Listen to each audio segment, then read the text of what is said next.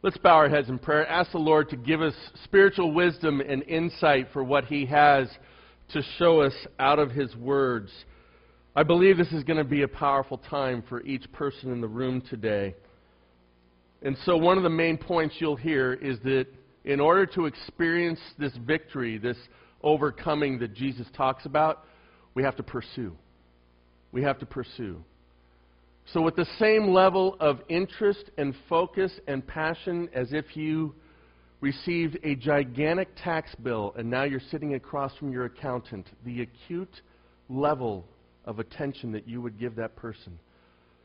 Let us pay attention carefully to what God has for us today. Let's pray.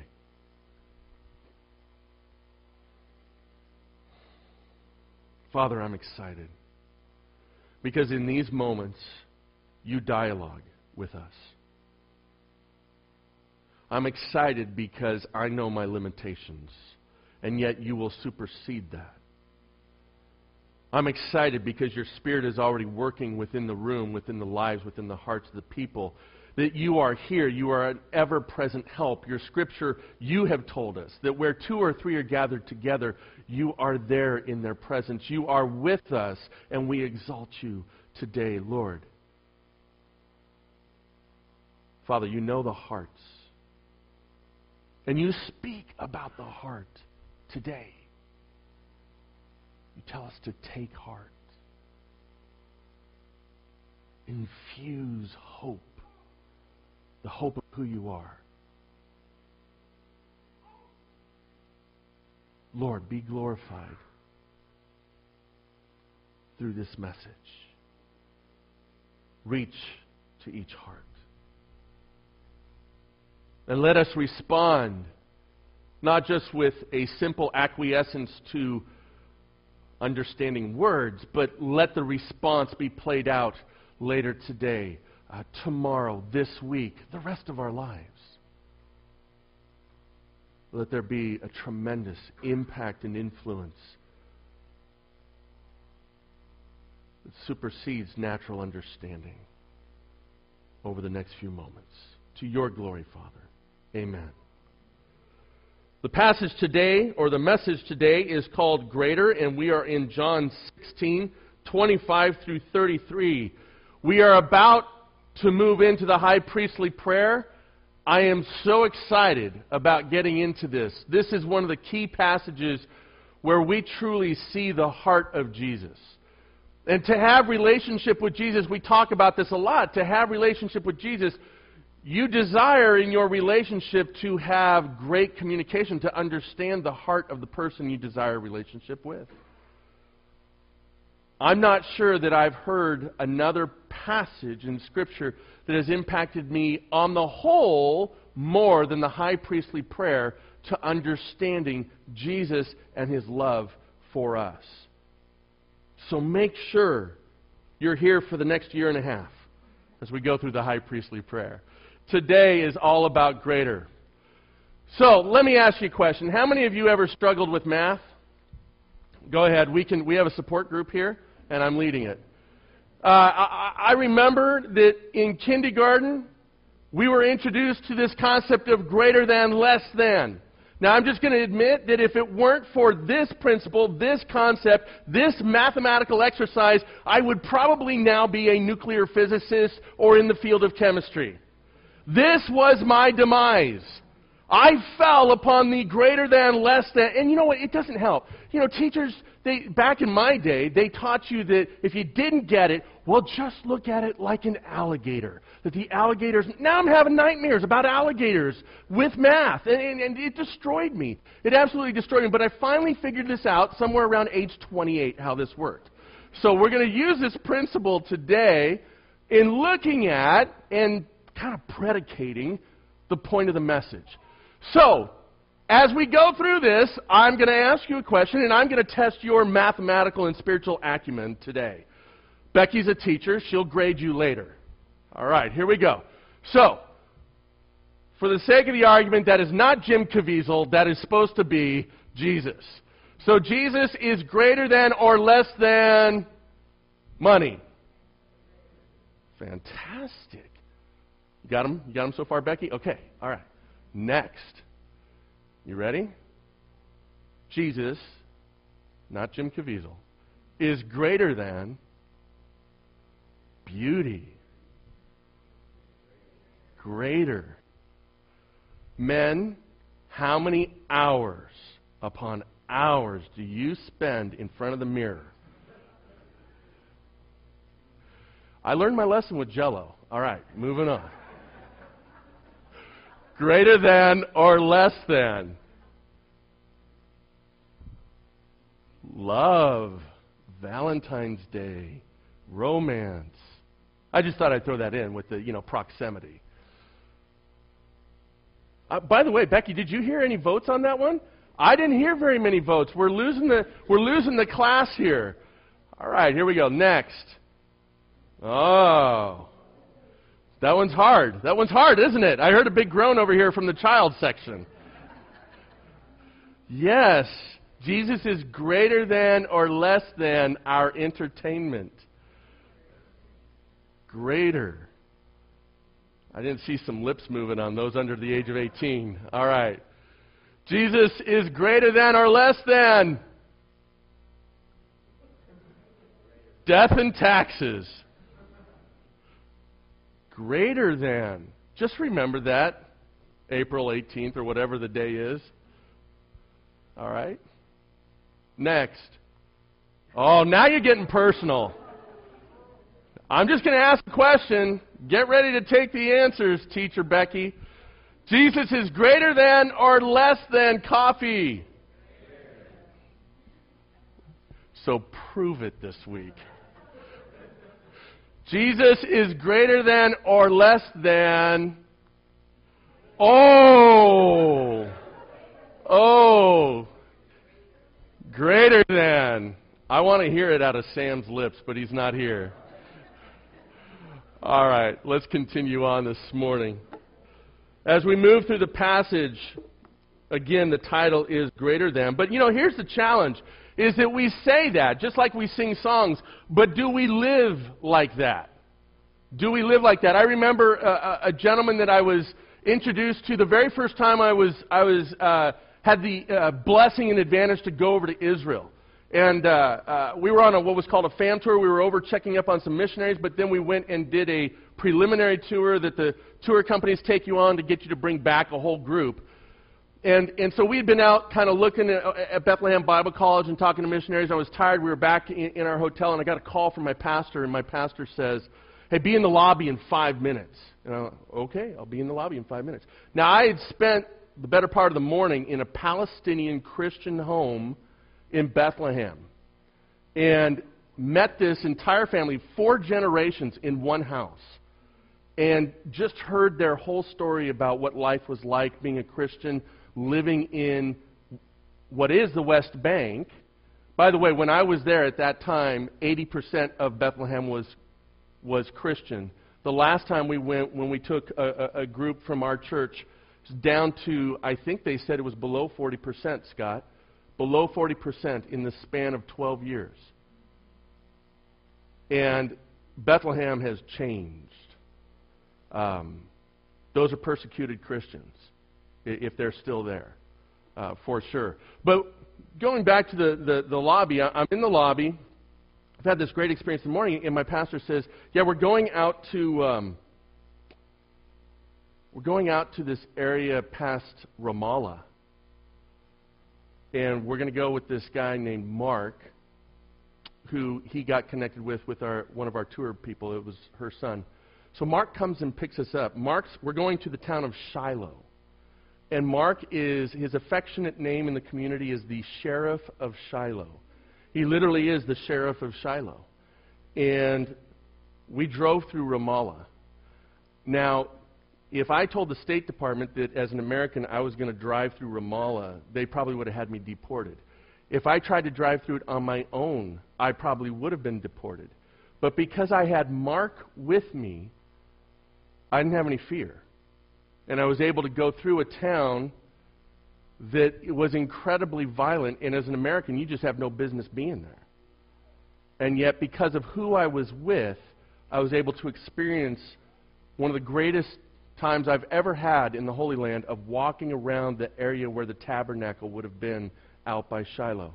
I would have missed that beautiful experience had I succumbed to my fear. Do you get where I'm going here? Because of who was with me, I was able to experience a blessing beyond a blessing and get past fear and to go beyond what most people would never, to overcome what most people would never have attempted. This morning, as we move through our text, we're going to be in verses 25 through 30. Let's just read that right now. The title to this section of Scripture is, I have overcome the world, and Jesus says this, I have said these things to you in figures of speech. The hour is coming when I no longer speak to you in figures of speech, but will tell you plainly about the Father. In that day you will ask in my name, and I do not say to you that I will ask the Father on your behalf. For the Father himself loves you, because you have loved me, and have believed that I came from God. I came from the Father, and have come into the world, and now I am leaving the world and going to the Father. Now, even if I wasn't a pastor, that would be a little confusing. That's kind of dancing all over out here. I'm leaving, the Father, not the Father. What is being stated here? We have to go back, again, understand that what we're hearing is part of a larger conversation. And what's prior in this conversation is Jesus informing those that are there, the disciples, that I'm leaving. Guys, wake up. I'm leaving. You need to be ready. You need to understand. You need to abide in me. I'm going to give you a helper named the Holy Spirit because I will be gone. I'm going back to the Father. They still weren't getting it. And he's talking kind of in guarded or allegorical ways, as often Jesus did. And so we finished last week with this concept and this idea that Jesus is saying that it's going to be okay. There will be suffering in the world, but it's going to be okay. You will be my disciples. I will send a helper to you. But he knows they're still not getting it. He knows that they're still not getting it. And so Jesus is trying to help them understand. And this morning our first point is overcoming trials requires understanding. And let's start with this concept. Jesus taught in allegory and with direct clarity. And we'll find that a little bit later on as the disciples respond. They say specifically, oh, now you are speaking plainly. We get it now, based off of what we just heard. He's being very specific, and he's saying the hour is coming when I will no longer speak to you in figures of speech, but will tell you plainly about the Father. For whatever reason, this segment of dialogue with the disciples, they finally get it. And what's fascinating is as we look at this idea, Jesus teaches with allegory or figures of speech, and also he speaks with clarity. This is an example of teaching. And we've got two main points here. Spiritual growth requires pursuit.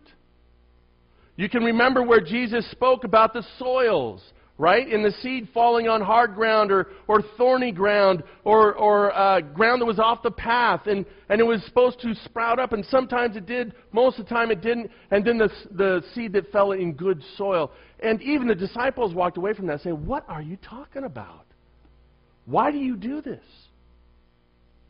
Here's why. Because as we see Jesus speaking in these figures of speech, it was a technique, it was a form of speaking that was common to the day. It's how teachers taught. And it was used primarily to get you to lean in to the conversation. What do I mean by that? To pursue what is going on. To pay attention with a level of acuteness because you desire to know, what on earth are you talking about? Have you ever had someone just tell you plainly, just do this, and you still don't get it? And then they'll use an example sometimes, and all of a sudden it clicks. Because we're mystifying creatures, folks, when it comes to understanding. So Jesus is the master teacher. So sometimes he's going to use figures of speech. Sometimes he's just going to give it to you straight. And we kind of wrap that up with this point of spiritual survival requires preparedness. Why does he not just lay in this idea of figure of speech or allegory, because sometimes in order for us to survive spiritually, we just have to be told plainly, this is how you do it. This is who I am. Jesus was asked, and we'll see it coming up, are you the Son of God? And his response is, you say that I am.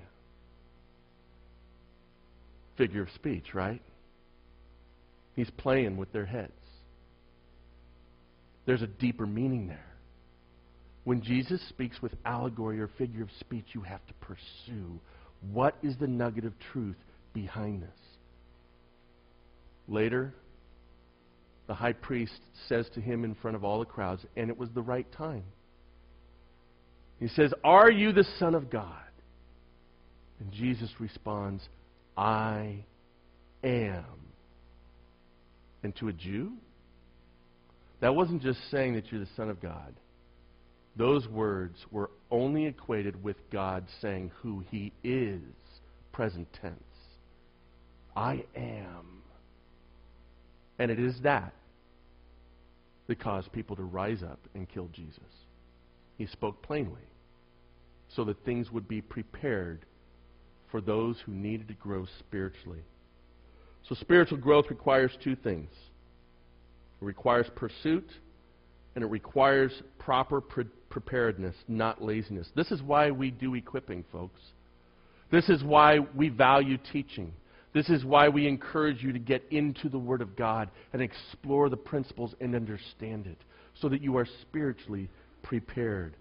Secondly, overcoming trials requires understanding. How so? Jesus prepared the disciples for a reshuffle in management. All right? Management is changing. How many of you have ever had this happen in a job? And you got to get used to the new format, and it's a little frustrating sometimes.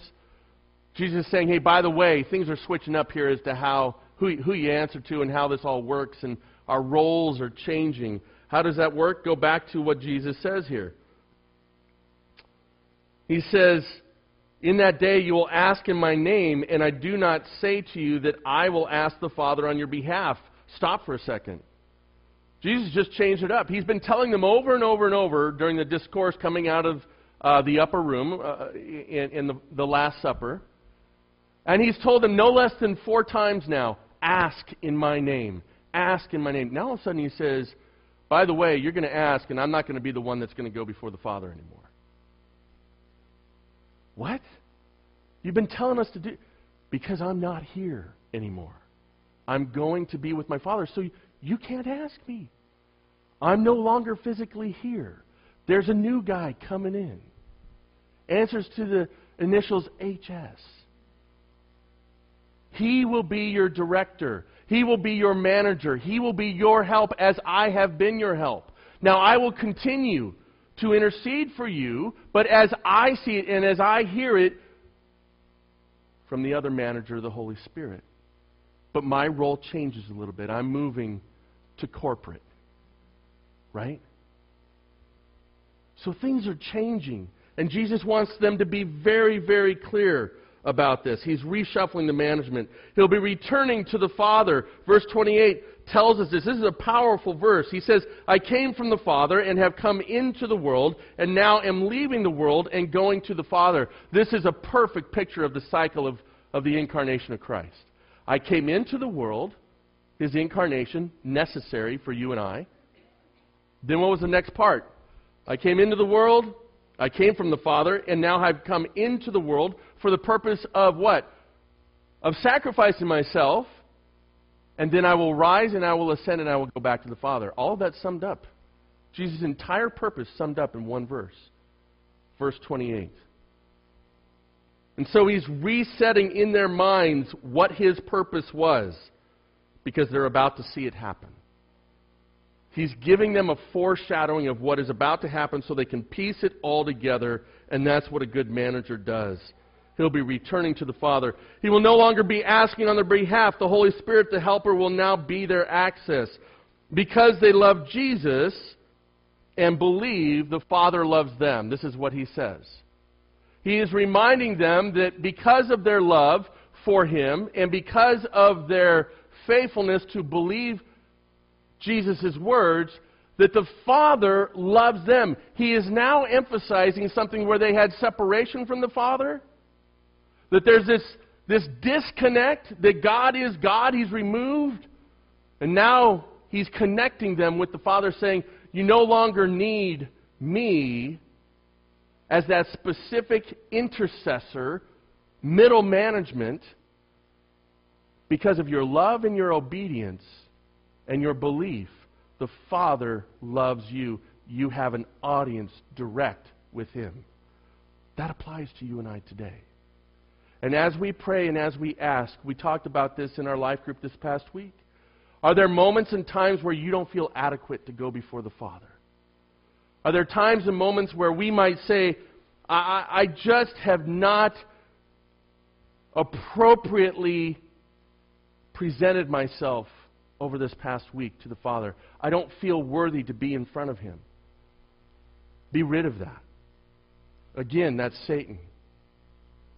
Let the Holy Spirit lead you into the presence of the Father, because if you love Jesus and if you believe that Jesus is who He is, Scripture says that the Father loves you. Thirdly, we want to examine this idea out of verses 29 through 30. Because of Jesus' teachings and the words of His teaching, the disciples do three things here. All right, let's look at verse 29 through 30 again. It says this, His disciples said, now you are speaking plainly and not using figurative speech. Now we know that you know all things and do not need anyone to question you. This is why we believe that you came from God. They finally got it. They finally understood. The disciples understand Jesus has been successful. We've talked about the issue of trials, that a key part of overcoming those trials, being greater than the trials, is understanding Jesus Christ. And now the disciples say, we get it. We finally get it. Why? Because you've talked clearly. Because you've been specific. What do they understand? They understand that He's from the Father. They understand that He's the Messiah. Now they say there's no more need for questions. Nobody needs to question you, Jesus, because you have proven who you are. And we give testimony to that. They get it. They have arrived. You would think the teacher would be really excited, right? Whether you're a teacher or whether you're a parent, when your kids finally get it, there's this sense of accomplishment and pride, right? Or maybe it's a coach to a team. You'll really understand this if you try to coach Little League and teach the finer points of baseball to kids who have never done it. And when they finally figure out which way to run on the base pads, there's a sense of accomplishment. But what does Jesus say? Really? Really? You understand? Really? Get ready. That brings us to the second part. Overcoming requires trials. It requires trials. What does Jesus say then? To these masters of understanding. By the way, there are many of us in this room that feel like we've done church long enough that we are masters of understanding. Don't raise your hand, but would you raise your voice to Jesus in this conversation and say, I get it now. I know who you are. And would Jesus respond back to me, really? Really? Let me just help you out for a second here. Let's just take a step back. Because if you really get it, you need to be prepared for what I'm about to say. So he says this, Jesus answered, verse 31, Jesus answered them, do you now believe? This is the really. Do you now believe? Behold, the hour is coming. Indeed, it has come when you will be scattered, each to his own home, and will leave me alone. Yet I'm not alone, for the Father is with me. I've said these things to you, that in me you may have peace. In the world you will have tribulation. But take heart, I have overcome the world. What a great passage. Underline it. Focus on it. Meditate on it this week. He says this, you'll have trials. And there's three compartments that I want us to look at this morning under trials. Number one, the trial that Nathaniel has in his life is different from the trial that Melody has, is different from the trial that Carl has, is different from the trial that I have. So when I stand up here and I say, hey, I've had some great success in the trials that God's given me, you could be sitting there and saying, oh, really, Pastor? What trials do you have? Seriously. Do you know my trials? By the way, you know, you show us these videos and you show us or tell us these great examples of how people overcame their trials, but those trials only lasted this long. You have no idea how long I've had to deal with this. Some of us are challenged because we'll never get over the death of somebody in our family. Some of us are challenged because we've had to live with a physical trial our entire life. The first thing to understanding and accepting that overcoming requires, that's the key word by the way, requires trials, is that the duration has nothing to do with the success of overcoming. Do not use duration as an excuse. And we'll flip it on its head here in a minute. If you really grasp and understand, like the disciples, if you really grasp and understand this statement that overcoming requires trials, then you will no longer think that duration has anything to do with being able to overcome. Secondly, complications of trials. Well, Pastor, your trial isn't as complicated as mine. You have a place to live, Pastor. You have a place to live. I don't. I don't know what's going to happen. So, Pastor, when you say to me, well, I'll pray for you, I'm sure it'll work out. All things come together for those who love Jesus. Pastor, those are nice little spiritual statements, but the reality is my trial is bigger than your trial. That has nothing to do with overcoming. Don't use it as an excuse. By the way, have you ever had something that didn't seem like it was that big of a deal, and you're a little embarrassed or ashamed to mention it to anybody because you thought they'd just kind of laugh at you, but that trial certainly seemed more heavy on your heart and had an effect on you in a deeper way than some tremendous disaster in your life? You see, it all has to do with the heart. It all has to do with knowing where those softer parts are in the heart. And Jesus addresses that in a moment. Inspiration. It has to do with inspiration. How does overcoming a trial have to do with inspiration? Folks, just watch the Olympics. Those moments. Now, poor Bob Costas, he's got his own trial, right? His eye's gone or something. I don't know what the problem is there. And so they shipped in Al Michaels to do these by-the-fireplace interviews. And, you know, they start with the interview with the athlete, and then they cue the soft music, and you see these horrific things that are going on in their life and how they've overcome adversity. Those stories are done not because they're cheap to do, they couldn't think of anything else. They do those stories so that you are what? Inspired. Because there's something about being able to rise up over our challenges, over our difficulties, over the seemingly impossible, and overcome it. That's inspiration. Have you ever thought that trials can be inspirational? I don't tend to think that way when I'm going through it, or when I hit the front side.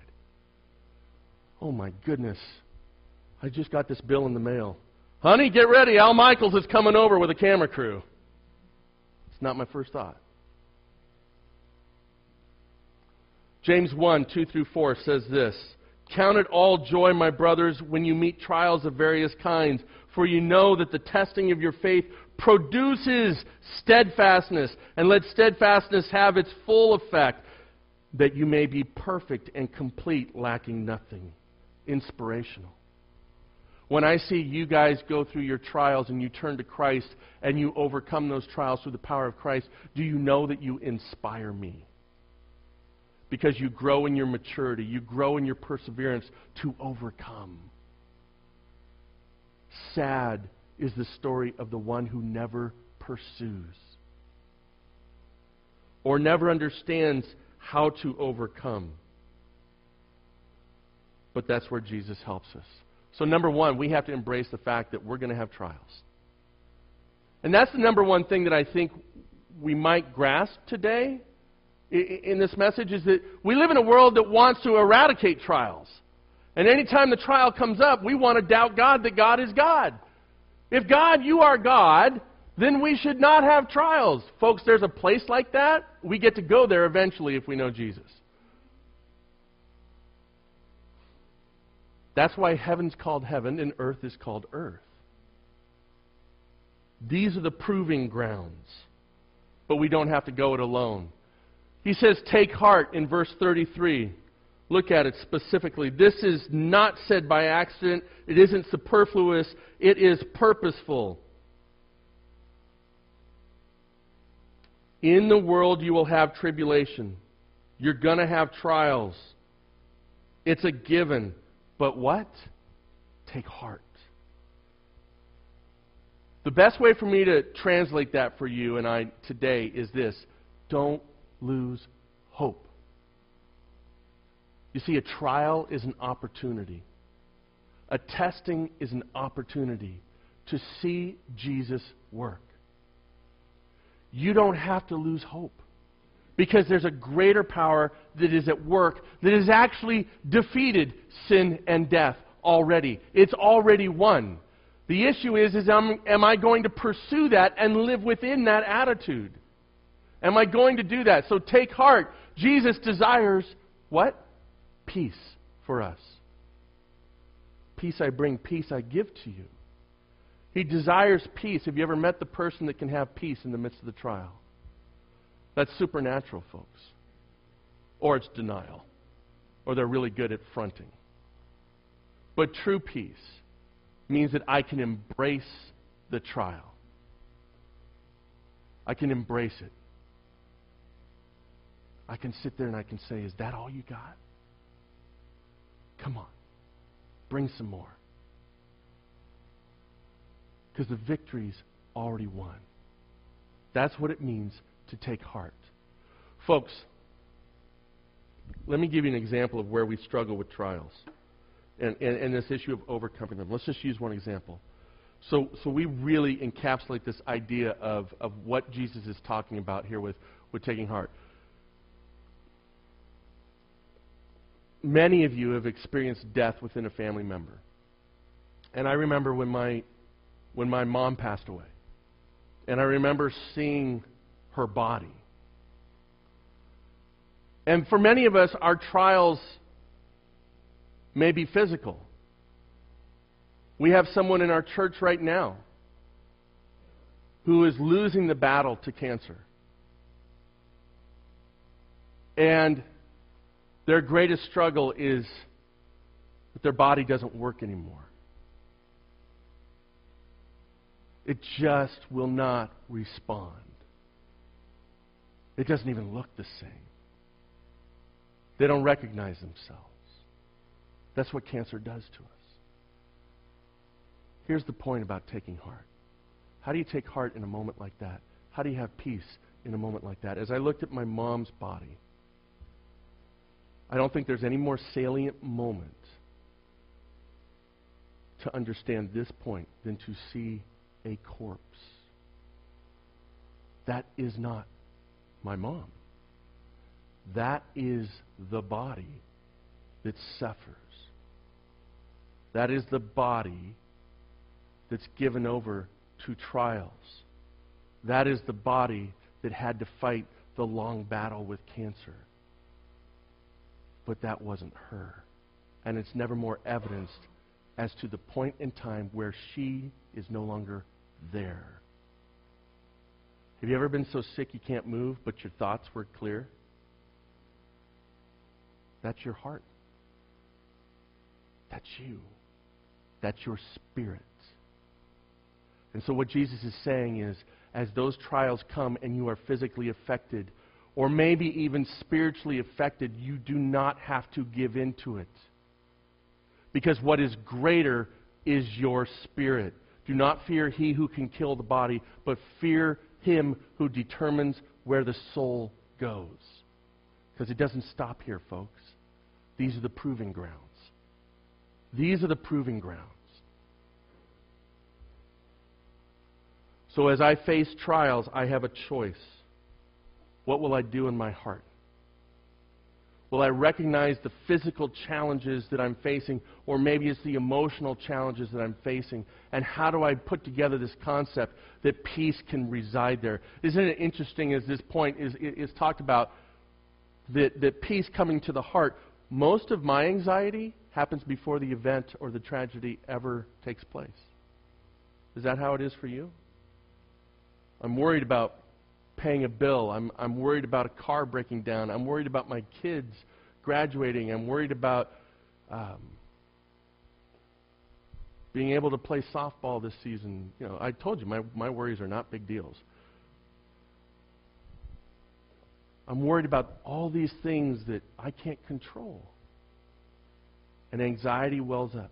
And anxiety wells up over and over and over. And I'm doing it to myself. Because what I have found is that Jesus is faithful. Even when those things seem to be going wrong, it's an opportunity for Christ to overcome. And I can have peace because there's always hope with Christ. He who beat sin and death can take on anything we are going through. I can't. But He can. He can. And so we do not have to heap the anxiety upon our hearts. Separate out the physical and the emotional and those things that are trials and temptations that want to weigh on us, and understand that the ultimate is this: your spirit goes on for eternity, and it will live, it will lavish in the beauty of what Christ has for us. And there will no longer be trials and temptations. There will no longer be suffering. But folks, these are the proving grounds. This is where we get to walk side by side with Christ, or the Holy Spirit as it is, and we get to be carried along, and it creates the relationship. It's like dating.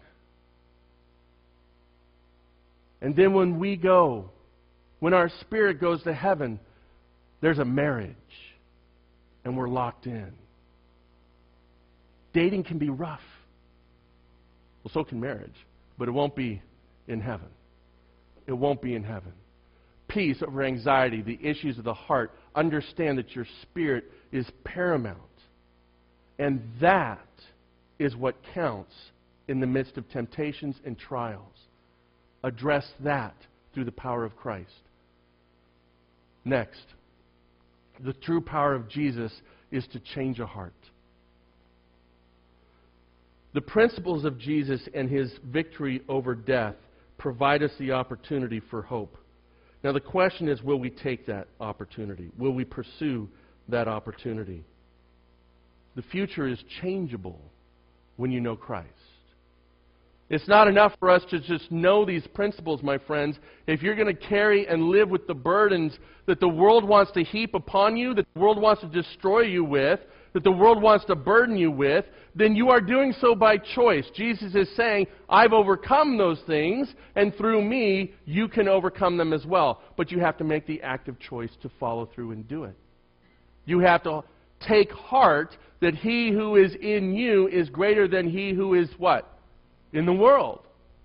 Do we live that way on a daily basis? How many of us have ever said, I can't get through the day without coffee? How many of us have ever said, I can't get through the day without Jesus? So there's one way. I'm going to ask you that question next week. And everybody better raise their hand, or else we're just listening for the sake of listening. The true power of Jesus is to change a heart. If today you're hearing about this Christ that says that He can overcome sin and death, that you're hearing about this Christ that gives us opportunity to live victoriously in these proving grounds, if today you're hearing about a Christ who says, you will eternally be with me in paradise, if you have faith in me and you believe in me, then I will not only just help you in this world now, you will face trials. You will face trials. I face trials, says Jesus. You're going to watch them. There will be a fake trial, a mock trial. And then they're going to put me on a cross. And guess what? It will not hold me down. Amen? That same Jesus wants to walk beside you and give you the ability to rise up beyond those trials. But it gets better.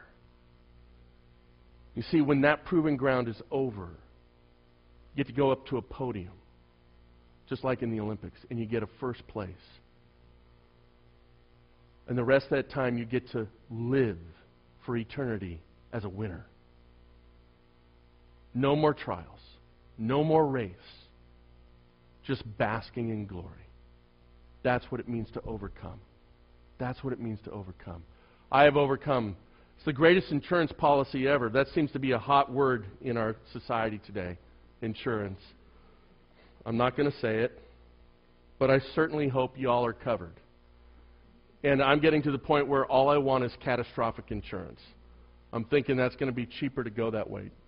Do you realize that if you had a card that when you walked into any hospital for any level of protection, you just showed them this card and you didn't have to go through the anxiety of all the bills? Would you not brag about it? Would that not be the most valuable card in your wallet? Some of you really get this because you've gone through some major medical bills lately. You see, Jesus Christ has overcome the greatest tragedy that you could ever face, which is sin and death. Ultimately, that is what he is speaking to. This is why he is greater. This is why he is greater. It's the greatest insurance policy ever. It's not just a catastrophic insurance policy. It covers collision. It covers liability. Somebody just told me that they have a health insurance program that gives them free memberships at health clubs. Jesus beats that. It will never fail. You'll never get a need or have a need for secondary insurance.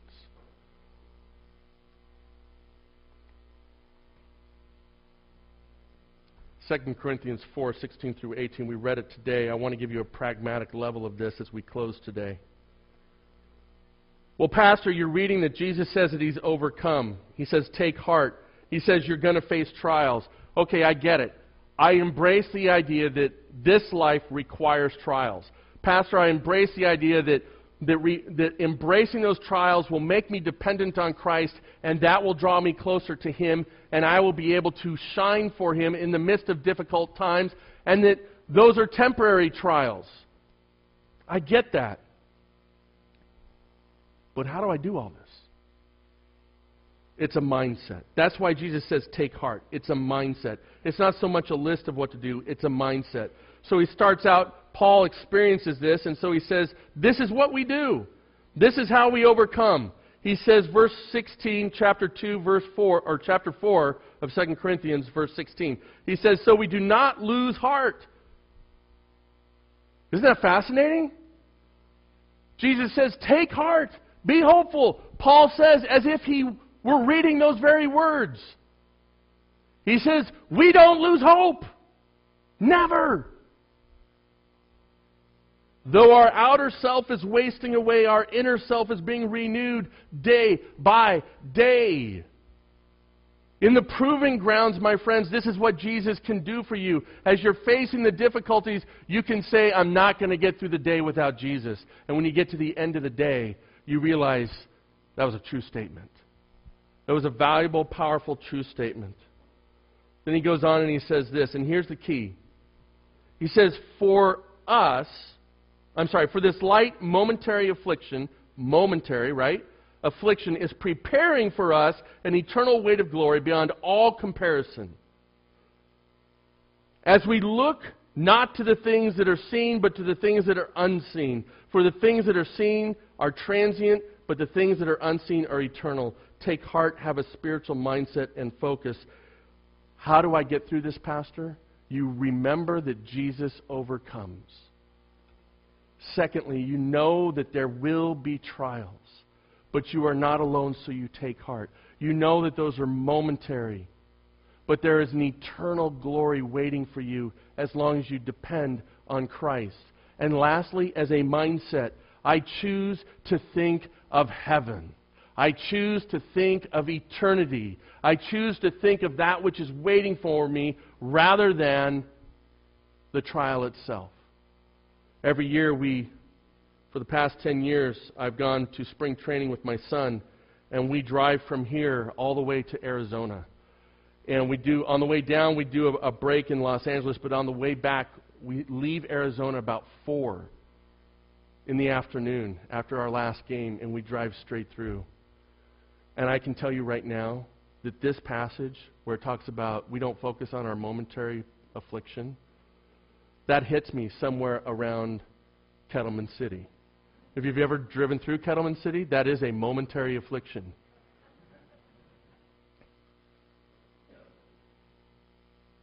And what is my mind focused on? My bed. And that I may never get out of it again. This is the illustration. I have to choose to focus on that rather than focus on how tired I am, how worn out I am.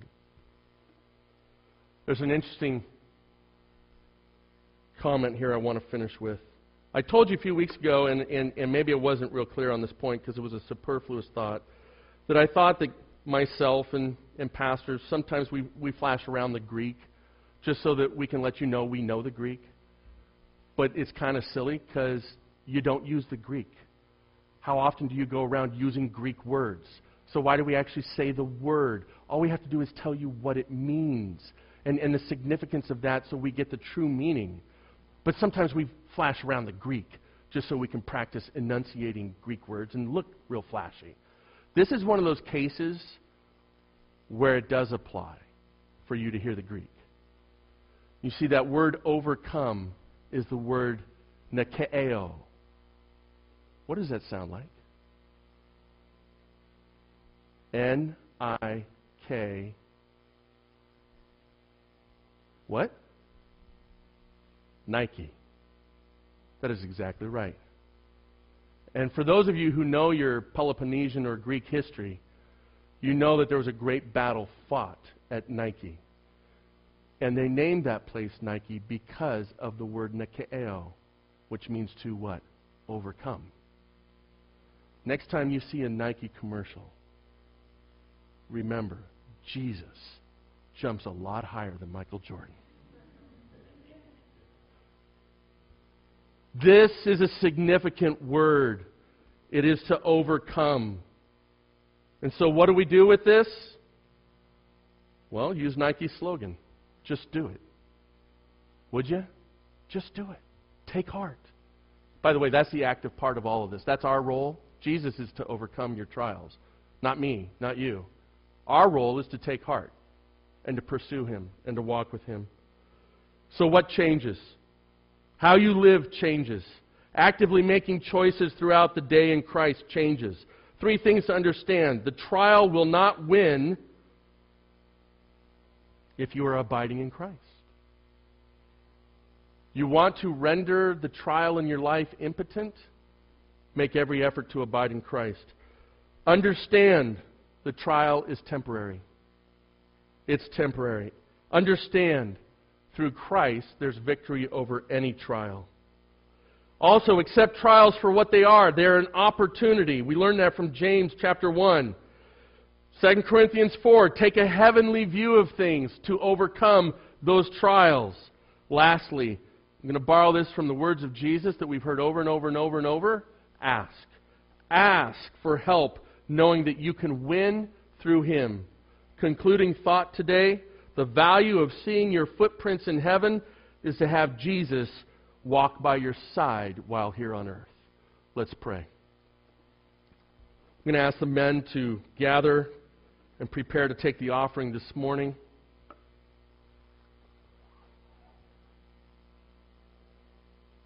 Lord, we lift up to you the challenge of overcoming. I pray that none of us in the room would ever see it as our responsibility to overcome any trial. But Lord, you tell us that we are to take heart. That is our role. We are to focus on the hope that is provided through you. And Father, you give us these words of wisdom or your Son gave us these words of wisdom as He was preparing to go through His darkest moments. So what He offers, what He says, He does so with a power and with a credibility and legitimacy. Because not only in the darkest hour did He offer up these words of encouragement to the disciples, but He did what He said He was going to do. He overcame sin and death. Let us understand that trials are required in this world. But what also is accessible to us is your help, your gift, your Spirit, your words. Let us actively pursue the ability to overcome. Thank you, Father, to your glory. Use this offering for your purposes. Multiply its effects, and may you be pleased with it from your people. To your glory, Father. Amen.